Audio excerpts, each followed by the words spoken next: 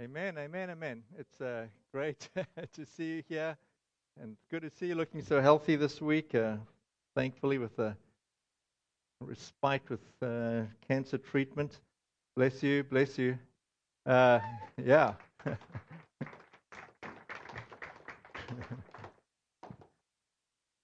Good to see you smiling again, Ali. It's great.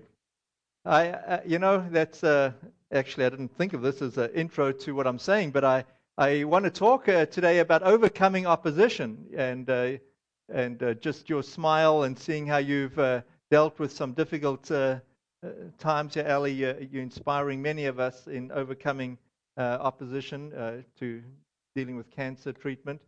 I was in the bookstore recently, and I think it was, they put the books out on the New York best-selling list, and I think it was in that section. There's one book that had a title that actually sent a chill right down my spine. And the title of the book was The Upcoming Civil War. And I thought, wow, America, upcoming civil war, is that really even like possible? Is that where we're at? Is that where we're heading?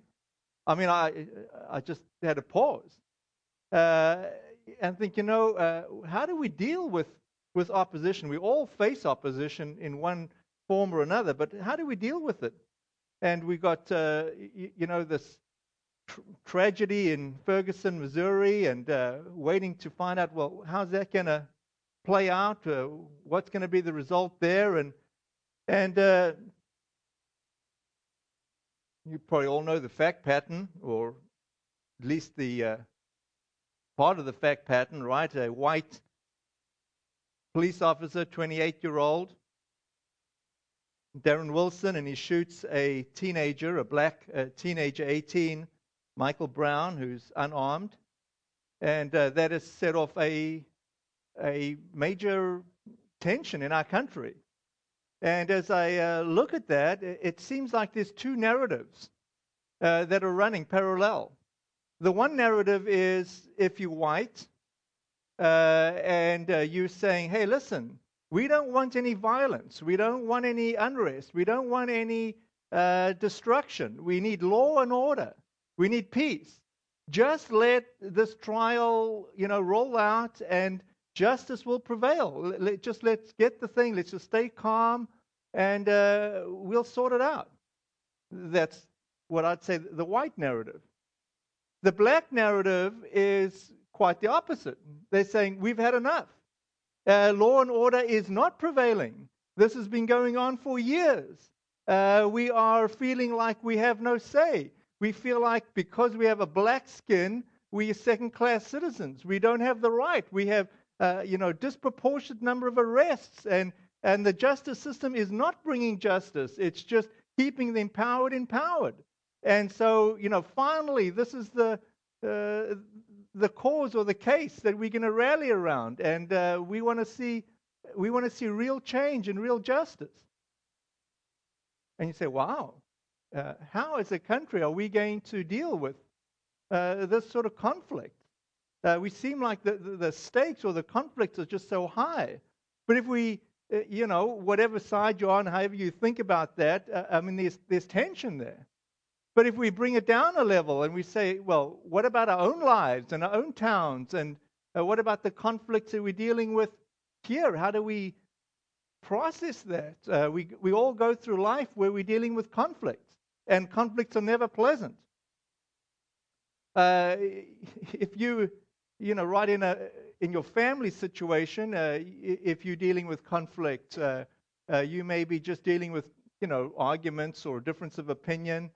But you might be dealing with conflict in a much heightened way. You might be dealing with divorce, recent divorce, or impending divorce, or some level of just heightened conflict. And it's like the tension is just so heavy. I mean, how do you deal with that? How do you respond to that? If you're a senior executive in a corporation, as part of your job description that you're going to be dealing with conflict. Because whenever you try and implement something, make a change, you're going to pick up resistance. But as senior executives, as management, it's not personal so much. I mean, you just know that's part of the job. Making progress, you're going to pick up opposition. But how do you do it? How do you manage it? How do you do well at conflict management? How do you deal with overcoming opposition? How does that work? You might be, say, a high school student, and you want to decide to have a Bible study. I know this track. My son did this. He decided he wanted to have a Bible study, and I didn't ask him to do it. He didn't ask any teachers' permission to do it. He just said, "Hey, listen, there's other societies at high school, and he wanted to just do a Bible study." And well, that ended up him having to go before the principal, and the principal really scolding him. And without me really even knowing it, my son said, "Look, why don't I have equal rights?" I mean, and so finally they actually hired legal counsel. Can you imagine the school board just because my son wanted to do a Bible study? Wow, that's opposition right here in our schools. And look, I've got nothing good to say about our school system. My son's education was terrific. But you talk about opposition. You try and bring a Christian perspective of raising your kids, of marriage, of sexuality. You pick up resistance. If you in our high school, middle school, and you say you want to do a Bible study, or you want to get together with a group of friends and just invite everybody to, a prayer group, you'll pick up resistance. You'll pick up opposition. It's all around us. How do we deal with the opposition that faces us? Again, in the work situation, you might be a teacher, and you're saying, "Hey, listen, can I just get an aid?" Or you might just say, "Could I just focus on teaching instead of all the other requirements that you have to meet and tests you have to do? Can I just emphasize teaching as opposed to did you do this and did you do that, and have you met all these other external legal implied criteria?" And you just pick up opposition, just even trying to do your job. How do we deal with opposition? How do we do this? I want us to look at this today. I'm looking at it in the context of a series which I've been doing. We're in the middle of this series, and the series is Leadership, Buildings, and Faith.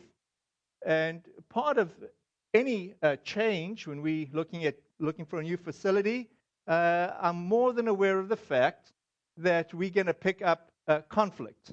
It just because it's change, not because it's people are evil, or not because you guys are. I mean, I love you guys, but I also understand that we're not all going to be on the same page.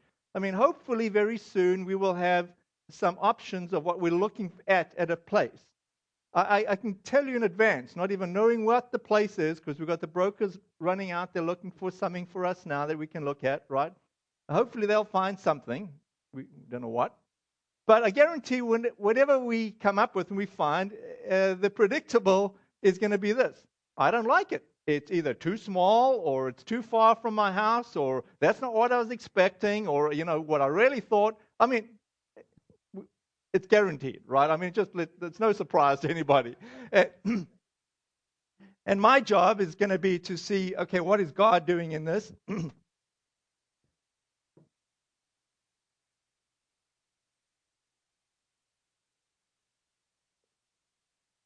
And how do we recognize, legitimate issues, and how do we deal with conflict? How do we stay focused on what God is doing? So today, as we look through this section in Nehemiah chapter 4, and it's a wonderful story, and much of the Old Testament, the wonderful part of the Old Testament is there's just these terrific stories. And in the story, we get to understand the character of God in the sense that God doesn't change. And so how do people relate to God, even in the Old Testament? How does this work? What is the story?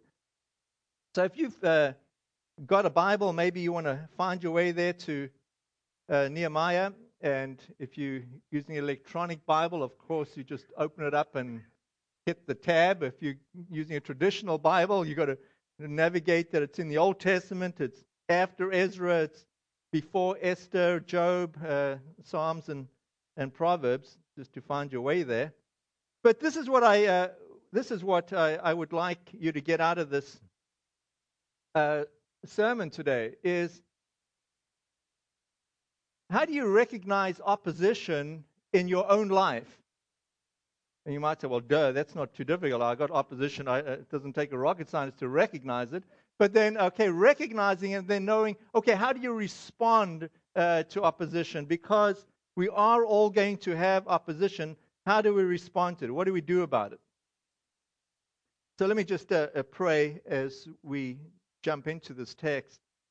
Jesus, I just ask that you'd empower this message as I read it from your word and preach your word.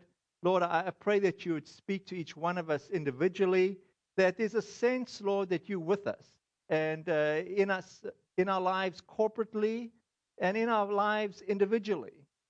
Lord, that we can come to you and experience your direction and your presence and your input in our lives to help us to overcome opposition. In your name, Jesus. Amen.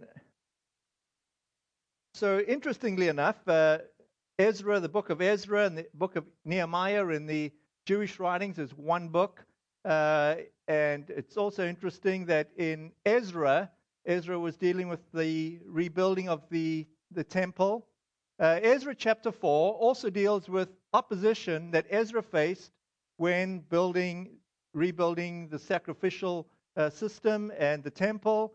And here in Nehemiah, we find in chapter 4 opposition that Nehemiah experiences when trying to rebuild the wall of Jerusalem. And we pick up the story in Nehemiah chapter 4, verse 1. It says, Sanballat was very angry when he learned that we were rebuilding the wall. Now, Sanballat is not a Jew. He is from probably existing tribe in the area. He doesn't want to see the Jews return. He doesn't want to see the Jews reestablished in their land. He flew into a rage and he mocked the Jews, saying in front of his friends and the Samaritan army officers, what does this bunch of poor, feeble Jews think they are doing? Do they think they can build the wall in a single day by just offering a few sacrifices? Do they actually think they can make something of stones from a rubbish heap, and charred ones at that? Tobiah the Ammonite, who was standing beside him, remarked, the stone wall would collapse if even a fox walked along the top of it. Now, we read this and we understand, wow, this is pretty insulting. And, one of the reasons why opposition stings or hurts when it's directed at us is that there's often, invariably, some area that there's truth in it. We're doing something good. We're trying to do something noble, right? And but we're not perfect people. And so there's something that we mess up on. And you can guarantee that that's the thing that the enemy or whoever's opposing what you're doing is going to focus right in on. They're not going to be excited about the big picture. They're not going to be excited about the sacrifice you've made. They're not going to be excited about, your good motives. They're going to be focusing in on the one or two things that weren't perfect. And in this particular case, it's a direct personal challenge. It says, you are poor and feeble. Wow. Like they really need to know that. They know that they're poor. They know that they're feeble. They know that they are struggling, returning to the land. They broke. They don't have a dime to spare. They know that life is a struggle. And they realize that they're like, a small group of people. And here they're being insulted just for exactly what it is. I mean, all you can do is agree. Yeah, I am. We are small and we are feeble. I mean, we're just a small tribe trying to make do here. And then it's just an attack, who do you think you are?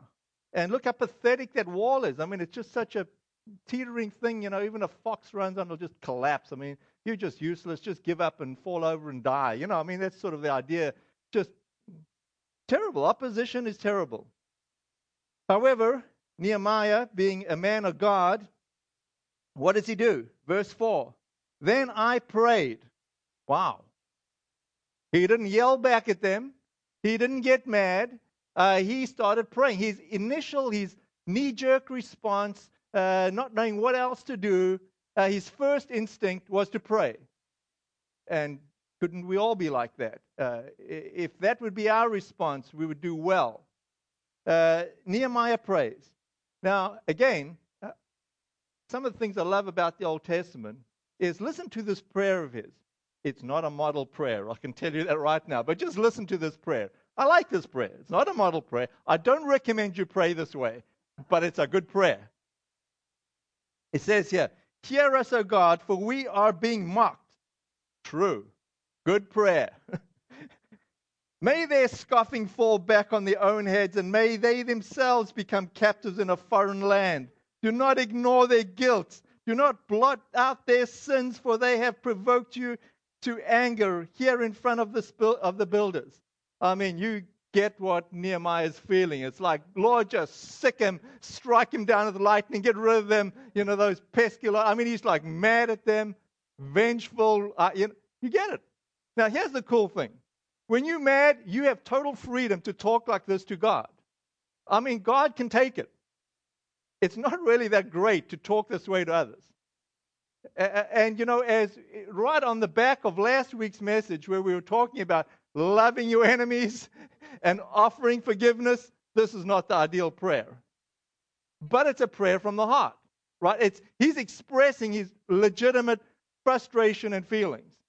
Now, if it was a New Testament prayer, if it was tempered, by the thoughts of Jesus, maybe he could have said something like, God, I am so mad, I'm so, but I know this is not the way you want me to be. Lord, give me a heart for these people. Give me some understanding of their humanity and what it is that they're up to. Lord, just give me some empathy for these people. They're made in your image. They're also human.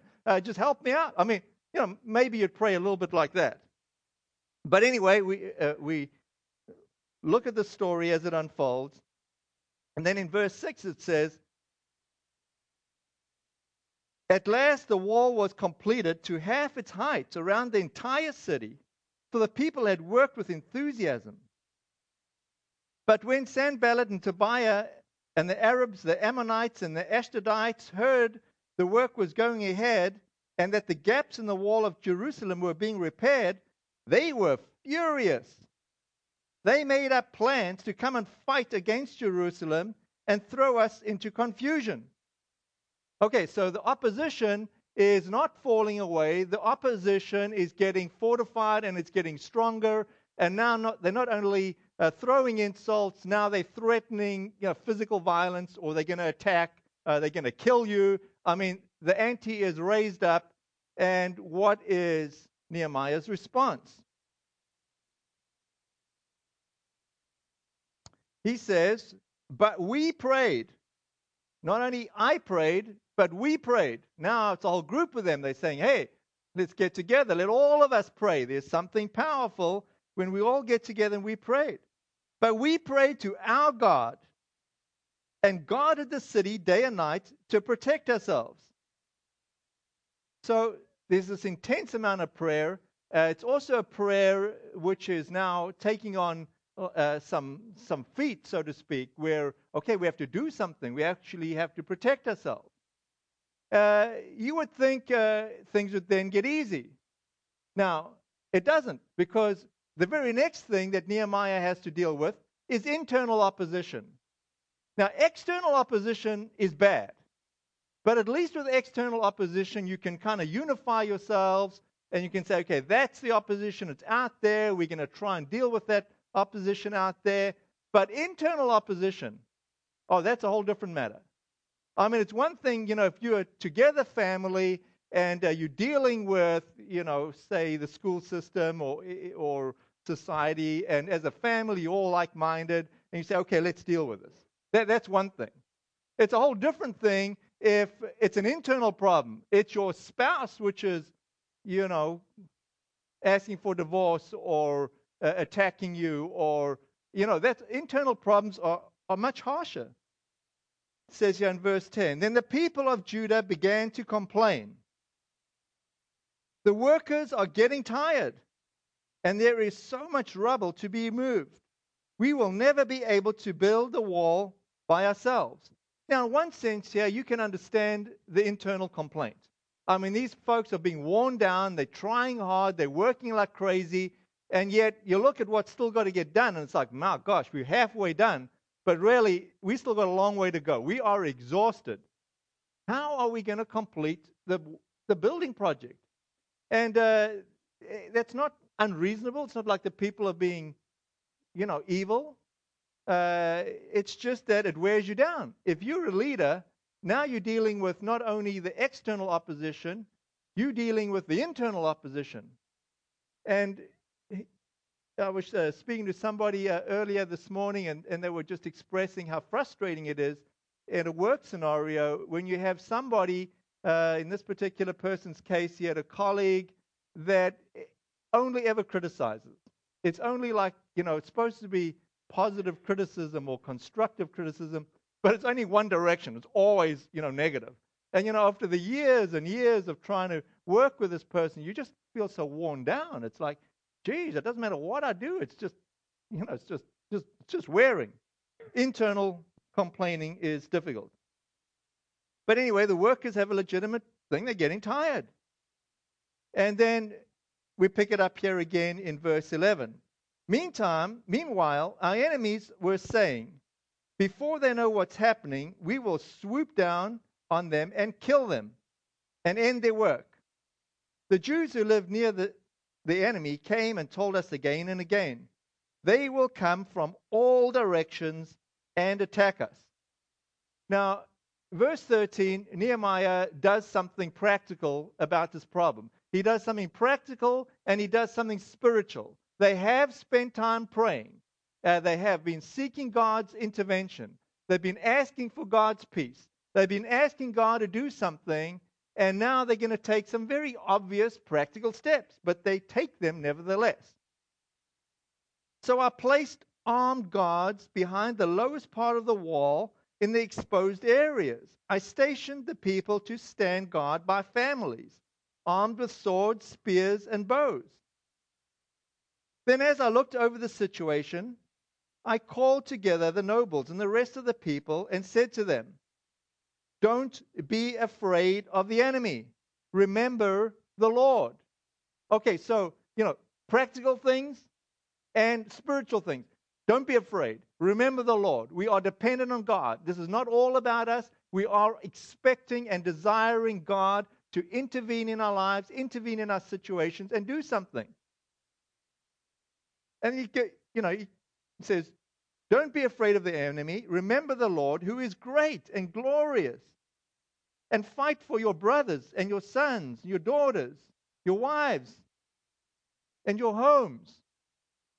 And if you're a movie buff and you like Braveheart, you'd be thinking, okay, here's William Wallace, rounding up his ragtag bunch and saying, hey, listen, so what about these Brits, the English? Are they going to, bigger than us? They're going to slaughter us? You want to just give in to them and, live a miserable rest of a life? You might have a long life, but you'll never experience peace. Or, hey, how about we just go out and die today and we'll die in freedom? And you might remember that great piece of the movie, right? And it's a similar kind of a thing here where Nehemiah is saying, hey, listen, we've got a great cause here. Don't be afraid of the enemy. Remember the Lord. Remember your wives. Remember your brothers. Remember your sons, your daughters. Hey, we've got a reason to resist this enemy and to finish the task that's ahead of us. I mean, so what if it's going to be hard? So what if we, die doing what we feel is the right thing to do? Let's be focused. Let's do it. Verse 15. When our enemies heard that we knew of their plans and that God had frustrated them, we all returned to our work on the wall. I mean, it's just a glorious thing. Yeah, God starts doing something. God starts frustrating the enemy's plan. Now, all of a sudden, the wind is taken out of the enemy's sails, and there seems to be a turn. God is at hand. It's not to say that things are now perfectly easy. Verse 16. But from then on, only half my men worked, while the other half stood guard with spears, shields, bows, and coats of mail. The leaders stationed themselves behind the people of Judah, who were building the wall. The laborers carried on their work, with one hand supporting their load and one hand holding a weapon. All the builders had a sword belted to their side. The trumpeter stayed with me to sound the alarm. Now, you can get it. This is slow, hard work, and it's greatly reduced in its efficiency because now they have to, haul weapons around with them. And so now the task of completing the building of the wall is just so much more complicated, so much slower. But nevertheless, they're staying focused. Verse 19. Then I explained to the nobles and the officials and all the people, the work is very spread out, and we are widely separated from each other along the wall. When you hear the blast of the trumpet, rush to wherever it is sounding. Then our God will fight for us. We worked early and late, from sunrise to sunset, and half the men were always on guard. I also told everyone living outside the walls to stay in Jerusalem. That way, they and their servants could help with guard duty at night and work during the day. During this time, none of us, not I, nor my relatives, nor my servants, nor the guards who were with me, ever took off our clothes. Man, they must have stank. We carried our weapons with us at all times, even when we went for water. But what I love about this, there's equal sort of sacrifice. They're all in this together. There's no like the elitist and the not elitist. They're all just doing their part, whatever their part is. Now we know from Nehemiah chapter 6, verse 15, that this project got finished in 52 days. So really what they were able to do in short time, with major sacrifice, they were able to complete the wall, provide protection for the city, to be reestablished as a nation, and to get the job done, despite the opposition, despite, long odds, so to speak. They were able to do it. So again, if I had to summarize, what we're looking at today, you can put the slide up for me, Kevin. When we deal with opposition, how do we deal with opposition? I strongly advise that the first thing we should do is to pray. Our first thing should be to pray. And again, Nehemiah prayed individually. I prayed. And then you see down in verse 9, we prayed. I mean, there's a sense of praying. And the praying doesn't just end in praying. It leads to practical planning. If you're filling in your outline blanks, practical planning. And you see all the things that they do. But it also leads, thirdly, to spiritual protection. There's a sense of, okay, we prayed, we're taking practical action, and we're experiencing spiritual protection. And, no matter what your circumstances, no matter what opposition you're facing, we desire that God would help us in carrying the load, in dealing with our problem. It's not like we're going to live a life as Christians free from opposition or free from complaints or free from difficulties. It is a reality and an experience that we should all be able to experience, the peace of God despite our difficulties. I mean, there really is that.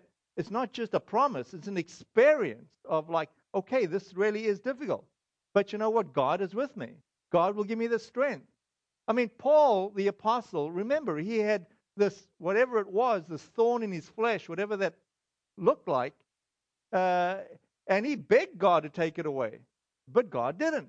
God, in his wisdom, decided that for Paul, the apostle, he needed to have this thorn in the flesh. Some people think it might have been like epilepsy, where Paul would just like be, his gift was preaching, right? So, you just have these moments where he'd fall down and just look like a complete idiot, just totally humiliating. we don't know for sure what the thorn in the flesh is. But what I am saying is this. We all have to deal with resistance and opposition and difficulty, and we all have the ability to ask God for strength and for His wisdom and for practical solutions to our everyday problems. We need that, and God desires to give that to us. We all deal with it.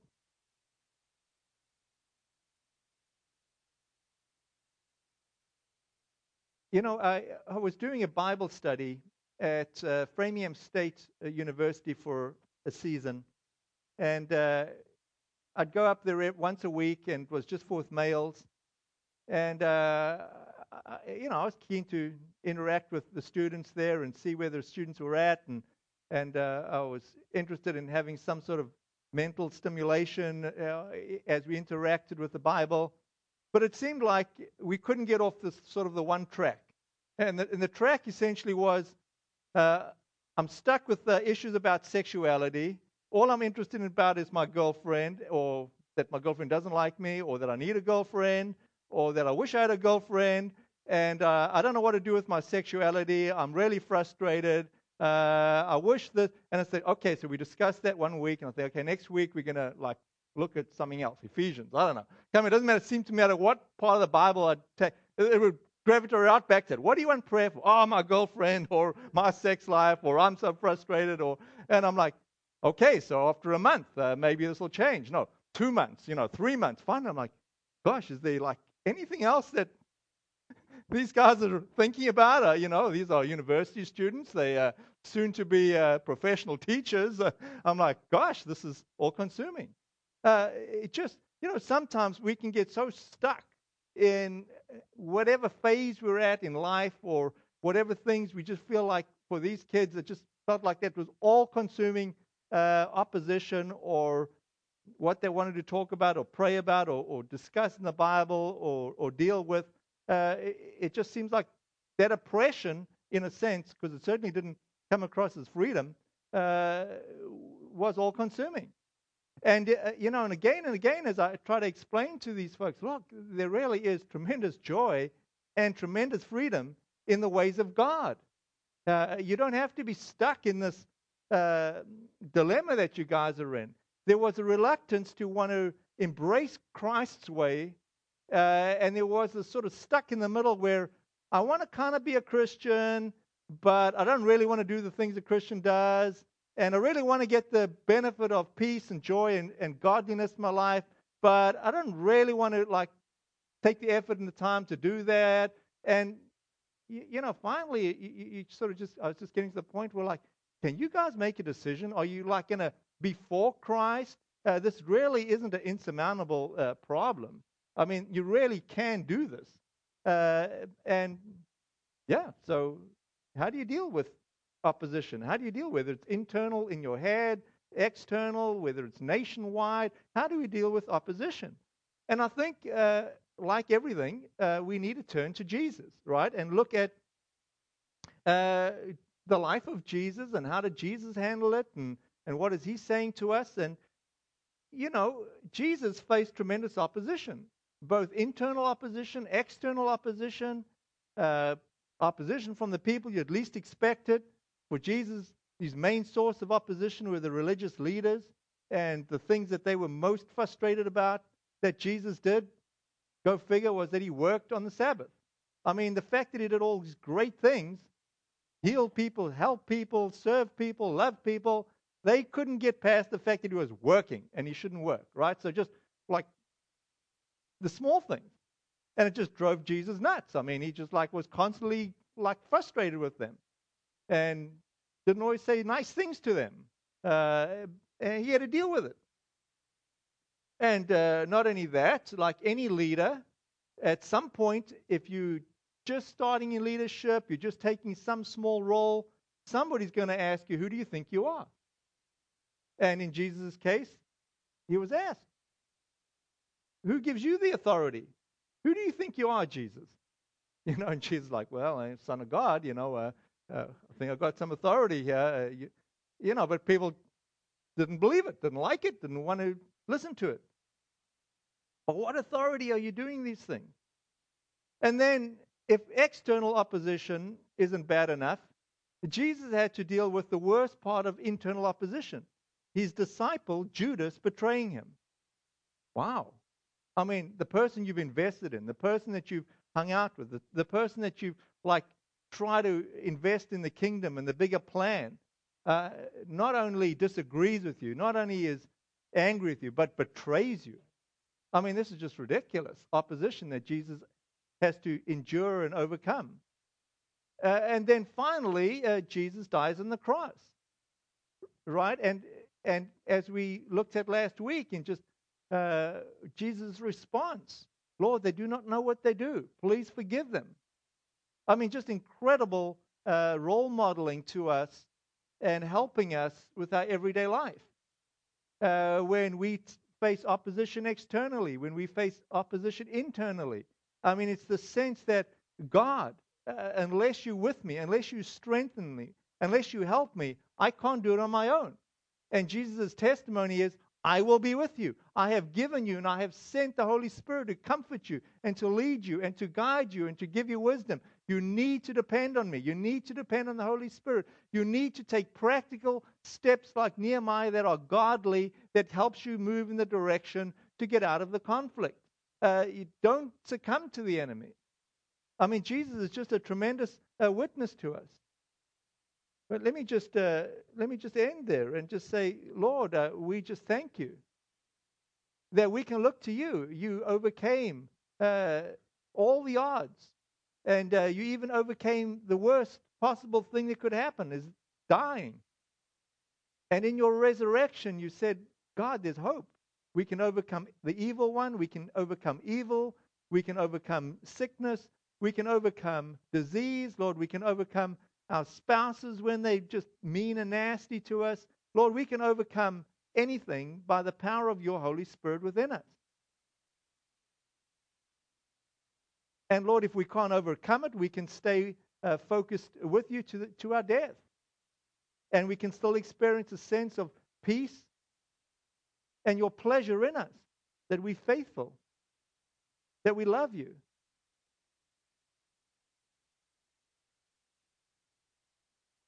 So, Lord Jesus, I just pray for your people today. We all face opposition at times in our lives. Sometimes it's worse than others. Lord, sometimes it's people. Sometimes it's governmental systems or institutions. Lord, sometimes it's our own family. Lord, I just pray for each person here today that you would strengthen them, that you would impart a sense of hope. Lord, that with you, all things are possible.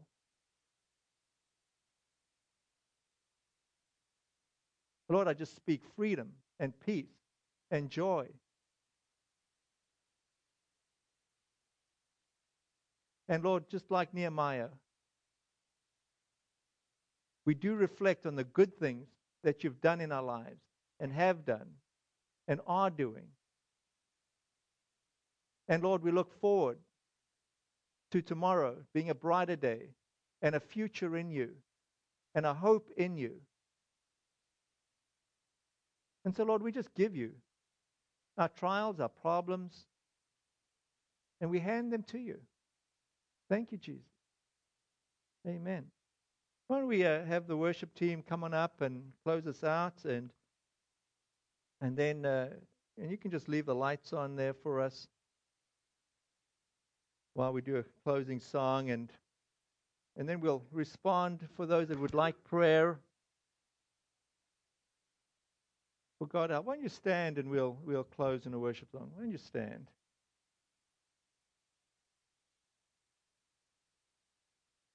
Lord Jesus, we do ask for more of you, Lord.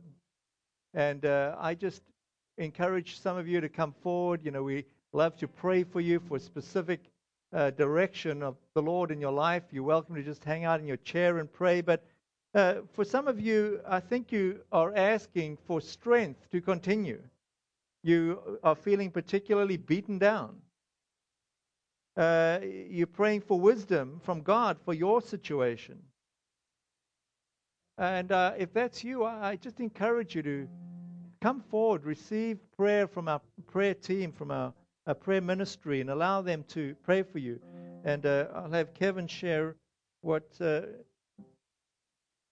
they felt like the Lord was saying in prayer this morning. So this morning there were a couple pictures. The first picture was of this building, or like this temple. The sense was it was God's house. And it was dark outside, and the lights were on in his house. And the windows in God's house opened sort of supernaturally, bigger than the window frame, and they were letting out this orange healing light. So the sense was that there was an invitation for us to come into God's house, to God, and receive his healing and his peace. So maybe for some of us, we're facing opposition, we can come to God and receive his healing and his peace. And I think the other side of that sword is coming into his house are his people, his church. And sometimes we need to come to each other and receive that healing and that peace. The second picture was of a mold, like a cake mold or a Jell-O mold. And the sense was that the Lord wanted to break that mold and make something new. And again, I felt like this was a two-edged sword. It could represent our church as we find our new building. It can look very different. It can break the mold. We can be unique, whatever he wants us to be. But then, secondly, I felt like it was for today that maybe some of you facing opposition, you feel like there's a mold, there's a fixed way that you have dealt with it and it hasn't worked. And I believe the Lord wants to reshape that and give you a new way of coming to him and finding his healing in that. So I just want to throw that out there. And if you want prayer for anything else, we'd love to pray with you. Mm-hmm. I'll tell you what, before we come forward for prayer, let's just wait for a few half minute or so on the Lord. And if some of you feel like the Lord is giving you a prophetic word, why don't you come up here and let's just see what the Lord might have for what he's saying. So, Lord, we just stand before you and we just ask for more of you in our lives. We ask for your love and your direction. And, Lord, we just want to spend a few seconds just waiting on you. Scripture that you cannot put new wine in old wineskins, because if you do, the old wineskins will break. You have to put new wine in new wineskins. So if that applies to you, It applies to the church too. oh, and the church. Yep. And that's often the case, right? So a word like this, we feel the impression of the Lord can be on multiple levels. So new wine, new wineskin, new facility, new building, or something God is doing in your life. You can't just do the same thing in the same way and expect a different result. God's doing something new, give it a new container, do it in a different way. If that's you, come forward for prayer. Bless you guys. Why don't you hit some of these lights for us, Dave? Leave the back one on as well, the very back one. And we can switch this one off. And let somebody know how to get out of here. You can switch that one off. That'll be great. Bless you guys. Have a great week. Jesus, I just pray blessing on your people. And for those that need prayer, would like somebody to pray for them, Lord, I just pray for the boldness to come forward and respond. And for those that are good, Lord, want to have conversation, just bless them. Have a great week. In your name, amen.